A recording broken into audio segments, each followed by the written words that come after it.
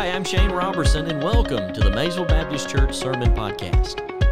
Here at Maysville, we want to practice loving God, loving others, and serving the world.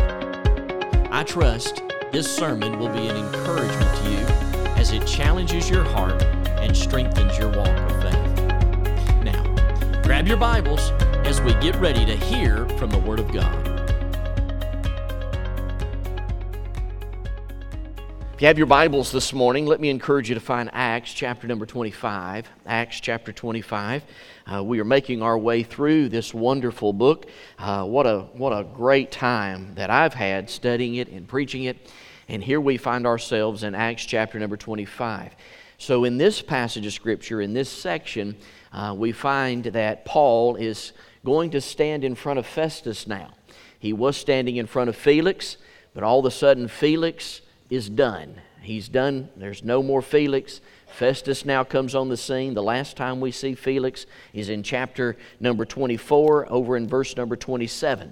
And we know that he left Paul in prison for 2 years. And then he vacated. So, why did he vacate the premise? He vacated because, according to historians, Felix was so inept that the whole province of Judea was in an uproar.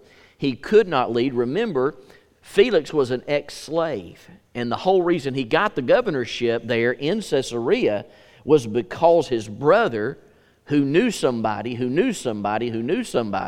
got him promoted until he was the governor there in Caesarea. So you had a former slave, and we find that the historian Josephus simply says this. He says that it was so bad, he said it was a slave that was ruling in a high position. And he was so dogmatic, he was so mean, he was so ugly. But Paul had his ear for 2 years. And for 2 years he shared the gospel of Jesus Christ with Felix. But Felix never found a convenient time to trust Jesus Christ as Savior. Now, what's fascinating about Paul's situation is Paul's on trial. And when we look at chapter number 24, chapter 25, and chapter number 26, we see this trial again and again and again. Now, we know that when Scripture tells us something once, it's important. But here in this context, we see God telling us something 3 times. 3 times we find that Paul is going to be pleading his case, and we see in this particular passage of Scripture what exactly he is talking about in relationship to the case that he's pleading before. Now, before the courts and before these that he's in front of this time. Now, Thursday night I made a comment and gave a little illustration about myself and Miriam and Garrett finding ourselves in an Ohio courtroom over the summer. Many of you said, "Preacher, we did not know that was happening." Well, probably because we didn't tell anybody. And we didn't know what the outcome was going to be. It was a very difficult situation. It's very hard for those of you that don't know what I'm talking about. My son Garrett works for a very prominent home security system company. And he was out checking on former clients and trying to drum up new business when he was assaulted. And Miriam and I feared this situation because, you know, if you're going to sell home security systems, you need to be in areas where home security systems are needed. Can I get a witness right there? And he was. And I thought, mercy, what if something happens and he gets assaulted? Well, it did happen. He did get assaulted, and the company asked him to press charges. He did. And to make a long story short, a letter came in the mail subpoenaing him to be in a courtroom in Ohio. And Mom and I both looked at each other and said, there's no way our son's going to face this alone. So we went with him, and we got there. We stood before the judge, and my son did something that just still amazes me even today. He offered grace towards the man and told the judge he wanted to drop the charges. He dropped the charges, and what's fascinating about this whole story is that this individual was in prison earlier in his life. So he had served a 7 or 8 year sentence for something, I don't even know what he did, but he served that time, he got out, and then listen, for the next 20 years, he didn't commit any crimes. Had a wife, had a son, had grandchildren. For 20 years, he did fine. And then on this particular day, he assaulted my son, and just like that, he stands before the judge, and if he's found guilty, which, by the way, he would have been found guilty. There was no case at all that my son was in the wrong at all. And so when Garrett, when he pronounced that he wanted to drop the charges, the judge asked him 2 questions. He said, question number 1, he said, has anybody coached you into saying this? To which Garrett said, no, sir. And then he said, question number 2, is anybody paying you to say this? To which he said, no, sir. No one's paying me to say this. And so the judge looked at the man and dropped the gavel down and said, charges have been dropped. And you would have thought that we gave that man $1 million. I didn't tell the rest of the story because I only told the part that needed to be told on Thursday night, but I wanted to share with you, as Paul Harvey would say, the rest of the story. Standing in the hallway, the attorney comes up to me and he says, Mr. Robertson, I would like to know, can my client talk to your son? To which I looked at him and I said, absolutely, sure. He's more than welcome to talk to Garrett. Garrett's a grown man. And so he asked Garrett if he could speak to him. Garrett said he sure could.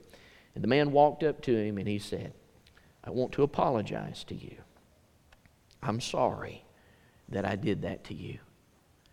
I had a very difficult day that day. And when I came home, I started drinking. And I had too many beers. And so when you arrived, I was not in my right mind. I was not the person I was supposed to be. And I did what I regret doing. And Garrett looked at him and said, it's okay. Thank you for apologizing. And we walked away. Now there's 2 lessons here that I want to tell you about the rest of the story. Lesson number 1. Alcohol will ruin your life. Please hear me out. Please listen to me. For 20 plus years, this man had 0 problems. But his mind was altered. His mindset was altered. And what was the altering factor in his life? Alcohol. See, a lot of people don't understand that as a pastor, that's what I have to deal with. I've got to deal with the aftermath of the drinking. I got to deal with the aftermath of the alcohol. And here's another example of that, as here I am dealing with the results of someone that tried to calm his nerves, ease his anxiety by choosing alcohol over the Lord Jesus Christ. I had an opportunity to share the gospel with the man. He told me that he was a Christian. Listen to me very carefully, dear friend. You can be a Christian and do stupid things. Can I get an amen right there?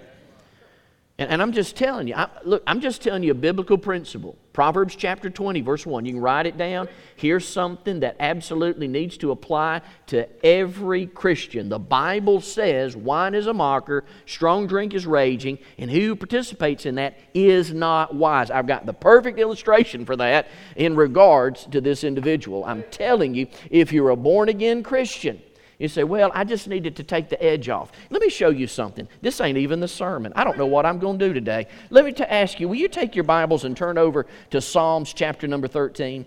Psalms chapter number 13. Let me show you something that's very fascinating here in the Word of God. Psalms chapter number 13. I'm going to tell you what, it's encouraging to me to know that anxiety has an opportunity to get hold of every born-again child of God, every Christian.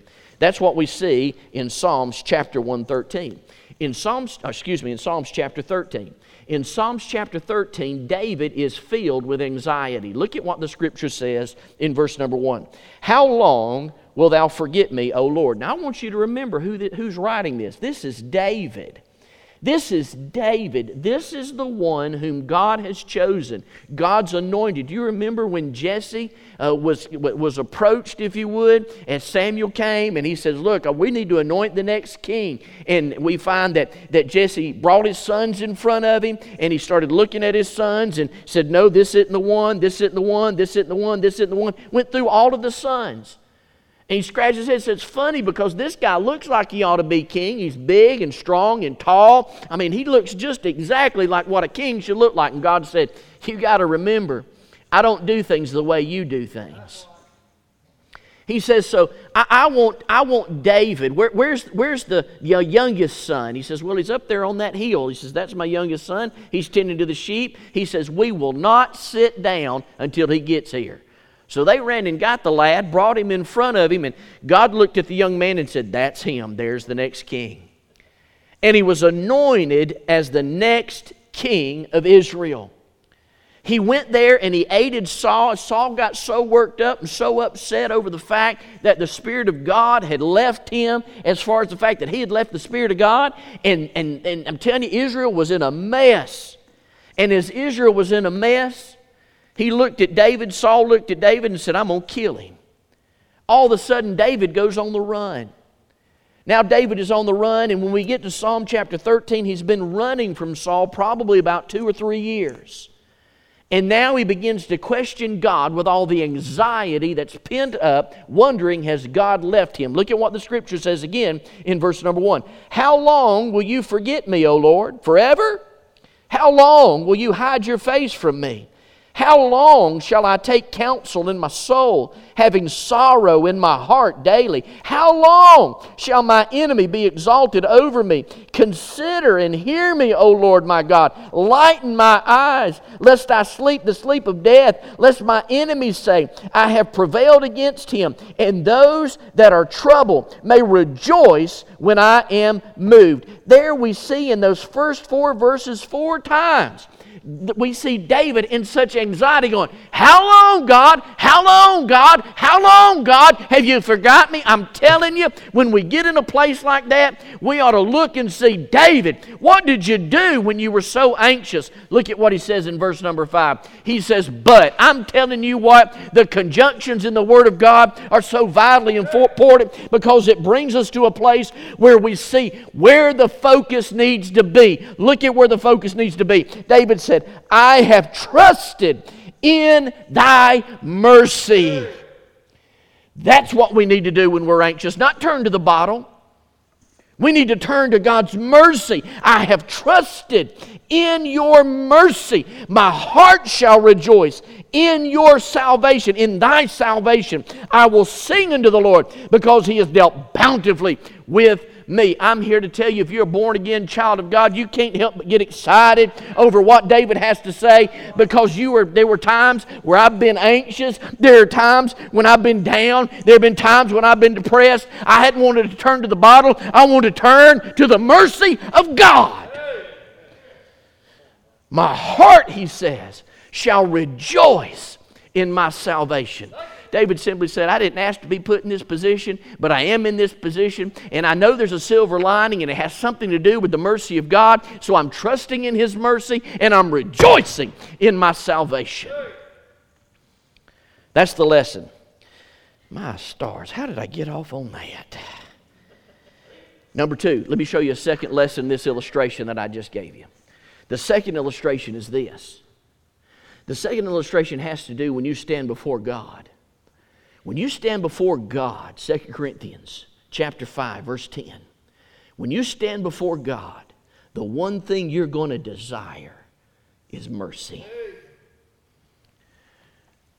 I can remember standing in the hallway that day when we were waiting on our case to be called. The anxiety on this man, he was dressed to the T. He was doing everything in his power to project an image of sanity, which wasn't hard for him at this stage in the game because he was sober. He regretted what he had done. And the one thing he desired of that situation was that the judge would have mercy on him. What he did not know was that a 19-year-old man would offer him the escape that he was desiring. Brothers and sisters in Jesus Christ, Jesus did the same for us. Jesus offers the escape that we need from the judgment to come. And that's exactly what Paul recognized and realized in this passage of Scripture in Acts chapter number 25. In Acts 25, we find Felix is out, Festus is in. Paul is looking for the mercy of God. He's already experienced it. He knows God is going to do what only God can do, and that's fulfill the promise that he made to Paul. What was the promise that God made to Paul? Let me show you. If you've got your Bibles, find Acts chapter number 9. Acts chapter number 9, verse number 15. This is the promise that God made to Paul. The Bible says in Acts chapter 9, verse number 15, "But the Lord said to him," that's Paul, "Go thy way, for he is a chosen vessel to me, to bear my name before the Gentiles and the kings and the children of Israel." The bottom line is God promised. He said, "Paul, you're going to be my witness to Gentiles, to kings, and the children of Israel." Paul has very plainly been able to minister to the children of Israel. He's very plainly been able to minister to the Gentiles. He is yet to stand before a king until you get to chapter number 25. In chapter number 25, we see exactly what's going on here. God is fulfilling the purpose that He has for Paul's life. Notice what the Bible says in verse number 1. The Bible tells us there in the text, "Now when Festus was come into the province, after 3 days he ascended to Caesarea, to Jerusalem." Here in this text we see that Felix is out, Festus is in. There could not be two opposite people than Felix and Festus. Felix was a former slave who drove, if you would, the children of Israel to hatred. There was all these riots and difficulties and heartaches and hard times. The province was in an uproar. There were burning of villages. There were bandits roaming the countryside. As a matter of fact, church historian Josephus says that there was a group called the Silii, and the Silii bandits were roaming the countryside, plundering people's homes and burning villages down. They also mingled in the crowd of worshipers, and they would take their knives and they would knife people and kill them right then and there while they were worshiping. Festus was not going to put up with this. So in his very first act, Festus cleaned the clock of those that were killing and those terrorists. He set up a plan and he got rid of every one of them. So much so that Josephus writes in his history, he says this about Festus. He says, quote, "The brief but firm and honorable rule of Procurus Festus began with efficiency and with wisdom." The only thing is it didn't last. He lasted 2 years and then he died. So that's really all we know about Festus as he arrived on the scene. But notice verse 2 and 3. The Scripture says, "Then the high priest and the chief of the Jews informed him against Paul and besought him, and desired favor against him that he would send for him to Jerusalem, laying wait in the way to kill him." Now here in this passage of Scripture, our minds are recalled back to the commitment that was made on some of the Jews. They said, "We will not eat and we will not drink until Paul is dead."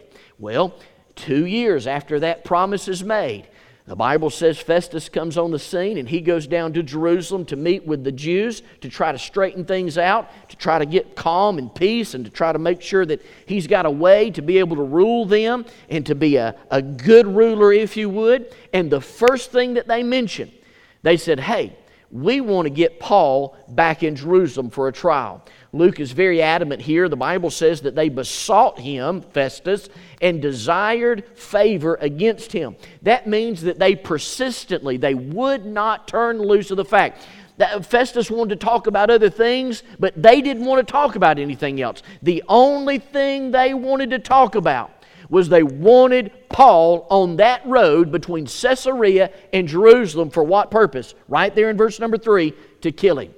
When you think about this, and you think about those individuals that made a promise and a commitment that they would not eat or drink until Paul was killed, they got to be some skinny dudes 2 years later. Could I get a witness right there? I can't help it. That's what I think about when I think about this. But the reality of the matter is they probably went, these individuals that made that promise, they went back to the high priest and they were redeemed of that promise that they made. But they still desired to kill Paul. Look at verse 4 and 5.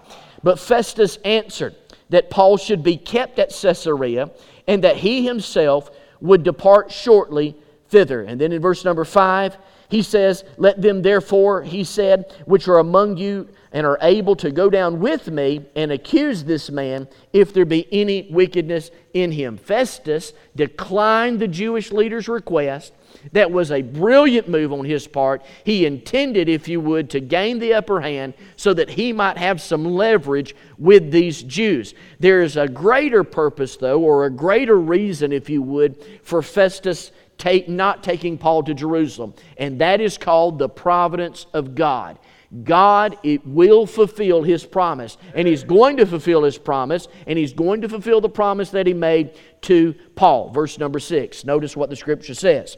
The Bible says, and when he tarried among them more than 10 days, he went down unto Caesarea, and the next day, sitting on the judgment seat, he commanded Paul to be brought. Here in verse number 6, we see the term judgment seat. This is the same judgment seat that Paul uses in 2 Corinthians chapter 5, verse 10 that says this, we must all stand before the judgment seat of Christ. We will stand before the real judge. And so here is the world's judge that Paul is going to stand in front of.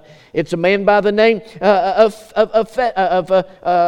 Festus here. And Festus is going to hear what Paul has to say. Look at verse number 7. And when he was come, the Jews which came down from Jerusalem stood around Paul and laid many grievous complaints against Paul, which they could not prove. What were the three complaints? They're all the same. It's the same in verse 25 as it is in chapter 25 as it is in verse number 26. And that is simply that they're accusing Paul, first of all, of sedition. They're accusing him of sedition, that he's trying to go against Pactus Romanus, that is the peace of Rome. And if they could get this thing to stick, then the Romans will come down heavy on them. The only thing is, there's no evidence. There's no evidence. None of all that Paul was made any uproar. As a matter of fact, the evidence is against the Jews. The Jews were the one that caused every uproar, and the evidence is stacked against them, not Paul. There's a second accusation, and that is sectarianism.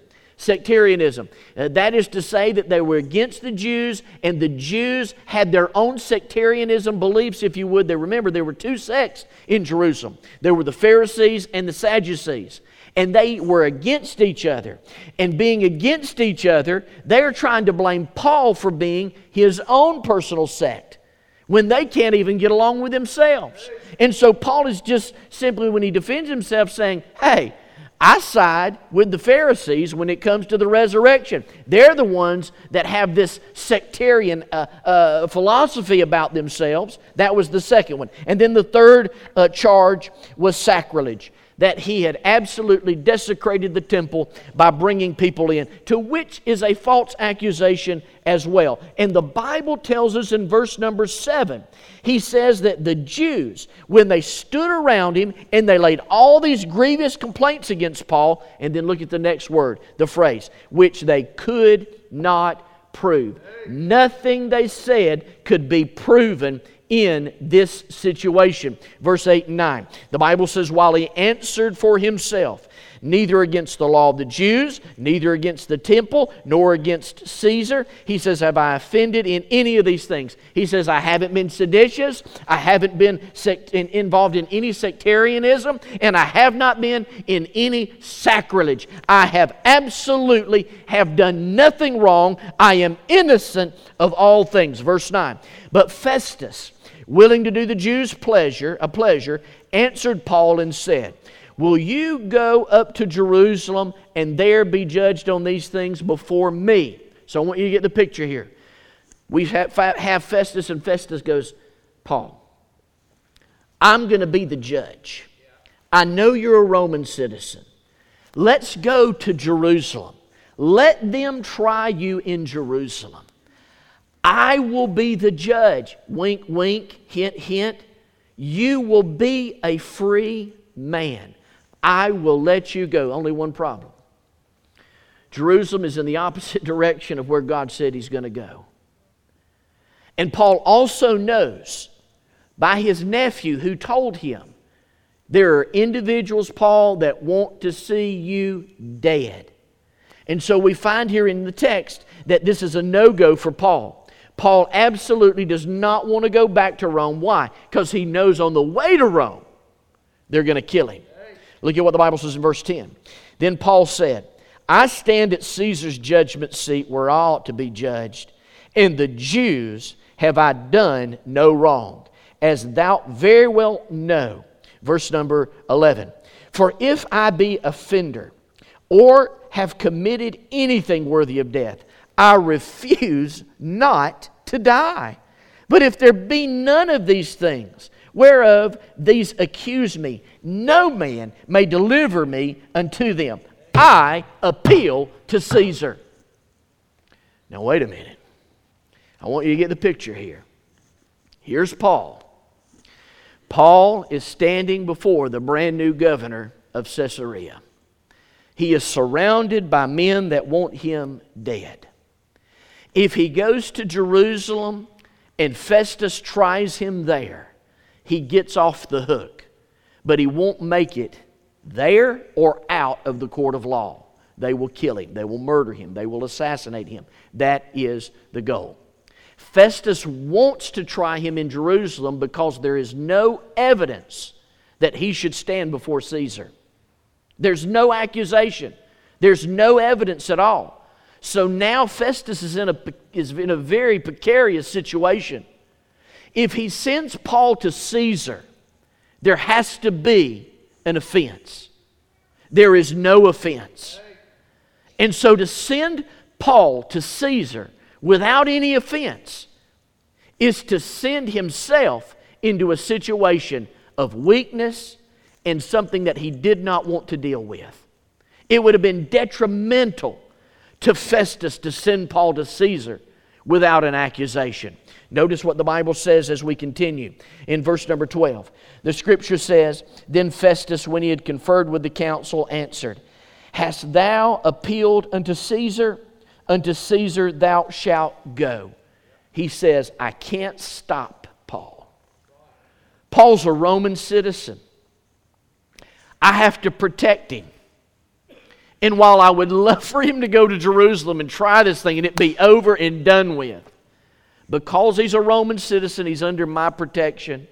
He wants to go to Rome even though I don't have anything against him. And I don't know how I'm going to send him to Rome. I'm going to send him to Rome to give testimony to Caesar. This is a fascinating passage of Scripture because here at this particular moment in time, the Caesar of Rome is none other than a man by the name of Nero. Now, if Nero rings a bell, you'll recall Nero is the man who hates Christians. He despises Christians. History tells us that Nero would take Christians and dip them in oil and set them on the streets and lampstands and light them on fire. They were the street lamps for Rome. He was a wicked man. But we know that when he first came upon the scene, we know in AD 59, the Bible tells us, Josephus the historian tells us, which kind of goes in line with what we're seeing here in the text, that Nero didn't hate Christians at this time. He was just coming into power as he is there and he is making sure that everything's running smoothly. And so it would have been natural for Paul to say, I'm going to be fine if I stand in front of Nero. But Nero is going to turn on Christians. He's going to persecute them heavily. But before Felix sends Paul to Nero, the Caesar, he gets a visitor from Syria. Look at what the Bible says in verse 13. The Bible says, And after certain days, King Agrippa and Bernice came unto Caesarea to salute Festus. Now, Festus, he is appointed the curator, the governor, if you would, here at Judea. Here we find Agrippa comes on the scene. Who is Agrippa and Bernice? Agrippa is the king of Syria. He has arrived with his entourage to make a courtesy call to Festus because he wants to make sure that the new governor knows that everything's okay. Now, what's fascinating about this is that here in Festus, we see the superiority of Festus to Herod. Herod, even though he was king of Syria and king of this region, he had zero power. Who had the power? Rome. So why do we even have this king here? It was just tradition. As a matter of fact, he's going to be the very last king in the Herodian dynasty that was of the Herods. This is the very last king, this king, Herod Agrippa II. Now, let's just have a little history lesson. Say, have a little history lesson. Dear God, this whole sermon's about the history of what's going on. I agree, but hang in there with me. Then we find here in the text that the Herods were Edomites. And the Edomites obviously were Jewish, but they had nothing to do, if you would, with what's going on here. The Edomites were, if you would, descendants of Esau, and the very first Herod that ever came on the scene was Herod the Great. You'll recall Herod the Great killed all the babies in Bethlehem when our Lord was born in an attempt to snuff out the life of the Messiah. He regarded his throne, Jesus' throne, as a rival to his own throne, and Herod the Great had all the babies dead. We know that. We remember that in history. Then, Herod the Great's son, who is Herod Antipas. Herod Antipas is the one that had John the Baptist beheaded. All right, number 3, the grandson was Herod Agrippa I. He was the one that resided in Caesarea some 15 years earlier than this. He's the one that had the Apostle James put to death with a sword in Acts chapter 12. And then God killed him. Rome came in and totally took control over everything. And so here when King Agrippa II comes to the scene, we see he comes into Caesarea, and there's no doubt he is recalling in his mind the lineage and heritage of his family. And in thinking about the lineage and heritage of his family, we know that there's a lot of memories there and a lot of memories that frustrate him. One thing about Herod Agrippa II, he knows everything there is to know about Jewish affairs. Here's something else about Herod that is disgusting, and that is Bernice. Bernice's story is a little bit complicated, but follow with me, if you would, in regards to verse number 13. The Bible says that in certain days Agrippa and Bernice came to Caesarea to salute Festus. Anytime you see Agrippa in these passages of Scripture, Bernice is always with him. Why is that so? Because he can't get away from the wickedness of his own sin. What do you mean? Well, when you look at the story of Bernice and you look at her heritage, you have to first of all identify who she was. She was the sister of Felix's wife. Now you remember, Felix is the former governor, if you would, of this region of Caesarea. His wife was Drusilla. Drusilla, and if you would, here in this passage of Scripture, Bernice, are sisters. Here's something else that's fascinating. They had a brother. Their brother's name is Agrippa. What are you saying, preacher? I'm saying that Bernice is having a relationship, a sexual relationship, with her brother Agrippa. It's incest. Here we find Agrippa and also Bernice participating in an incestuous relationship, which, by the way, in Jewish law, it was capital punishment if you participated in such activity. But here's a man that's been lifted up to a vessel king who has absolutely no power, but his sin follows him everywhere. And her sin follows her everywhere as well. According to Josephus, ever so often she would have an interlude with a lover, but would always come back to Agrippa because the lover would leave her when he found out about the incest she kept perpetuating. In fact, we find that Vespasian's son, his name was Titus, who was instrumental in the destruction of Jerusalem, took Bernice as his lover. And when he took her to Rome, the gossip became so bad around Rome that he had to dump her, because she went right back to her brother Agrippa. This is the kind of relationship that they had. Now, in verses 14 through 21, Festus shares his predicament with Agrippa and Bernice. Notice what the Scripture says very quickly, and my time is gone, but I got to give you this. The Bible says there in the text, in verse number 14, "And when they had been there many days, Festus declared Paul's case unto the king, saying, There's a certain man left in bonds by Felix, who and about whom, when I was in Jerusalem, the chief priest and the elders of the Jews informed me, desiring to have judgment against him.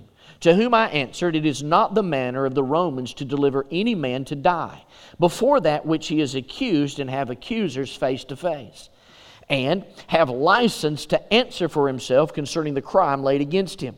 Therefore, when they came hither, without any delay on the morrow, I sat on the judgment seat and commanded the man to be brought forth, against whom, when the accusers stood up and brought none accusations of such things as I supposed, but had certain questions against him of their own superstition, and of one Jesus, who was dead, whom Paul affirmed to be alive." Now let me stop right there and say this parenthetically. So here we see Festus does not believe in Jesus Christ. He is confused. He says, I don't understand it. I thought they were going to bring accusations against this man named Paul, and all they're talking about is superstition of a man that's dead, and Paul says he's alive. Verse number 20. "And because I doubt such a manner of questions, I asked him whether he would go to Jerusalem and there be judged on these matters. But when Paul had appealed to be reserved unto the hearing of Augustus, I commanded him to be kept till I might send him to Caesar. Then Agrippa said to Festus, I would also hear the man myself. Tomorrow, said he, so shalt I hear him." Now get the picture here. What we see here is Festus throwing up his hands and saying, I don't know what this is about.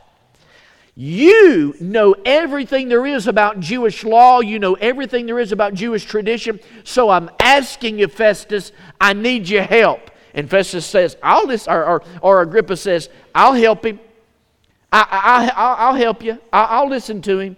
So we find in verse number 23, "On the morrow when Agrippa was come, and Bernice with great pomp, that was entered into the place of hearing with the chief captains and the principal men of the city, Festus commanded Paul to be brought forth. And Festus said, King Agrippa, all the men which are here present with us, you see this man, about whom all the multitude of the Jews have dwelt with me, both at Jerusalem and also here, crying that he ought not to live any longer. But when I found that he had committed nothing worthy of death, and that he himself hath appealed to Augustus, I have determined to send him, of whom I have no certain things to write unto my Lord. Wherefore I have brought him forth before you, and specifically before King Agrippa, that after examination, that I might have somewhat to write. For it seemeth to me unreasonable to send a prisoner, and to not withal to signify the crimes laid against him." What we find here in the text again is King Agrippa listening to Paul's case, and King Agrippa saying, he's innocent. He's innocent. When you read this passage of Scripture, you have to ask yourself the question, what in the world is going on here? What lessons can we learn from this text? There are 4 very quick lessons that I've got to give you in 2 minutes. I'll give you 2 every 1 minute. Here we go. Let's give me the first one. Here's the first lesson.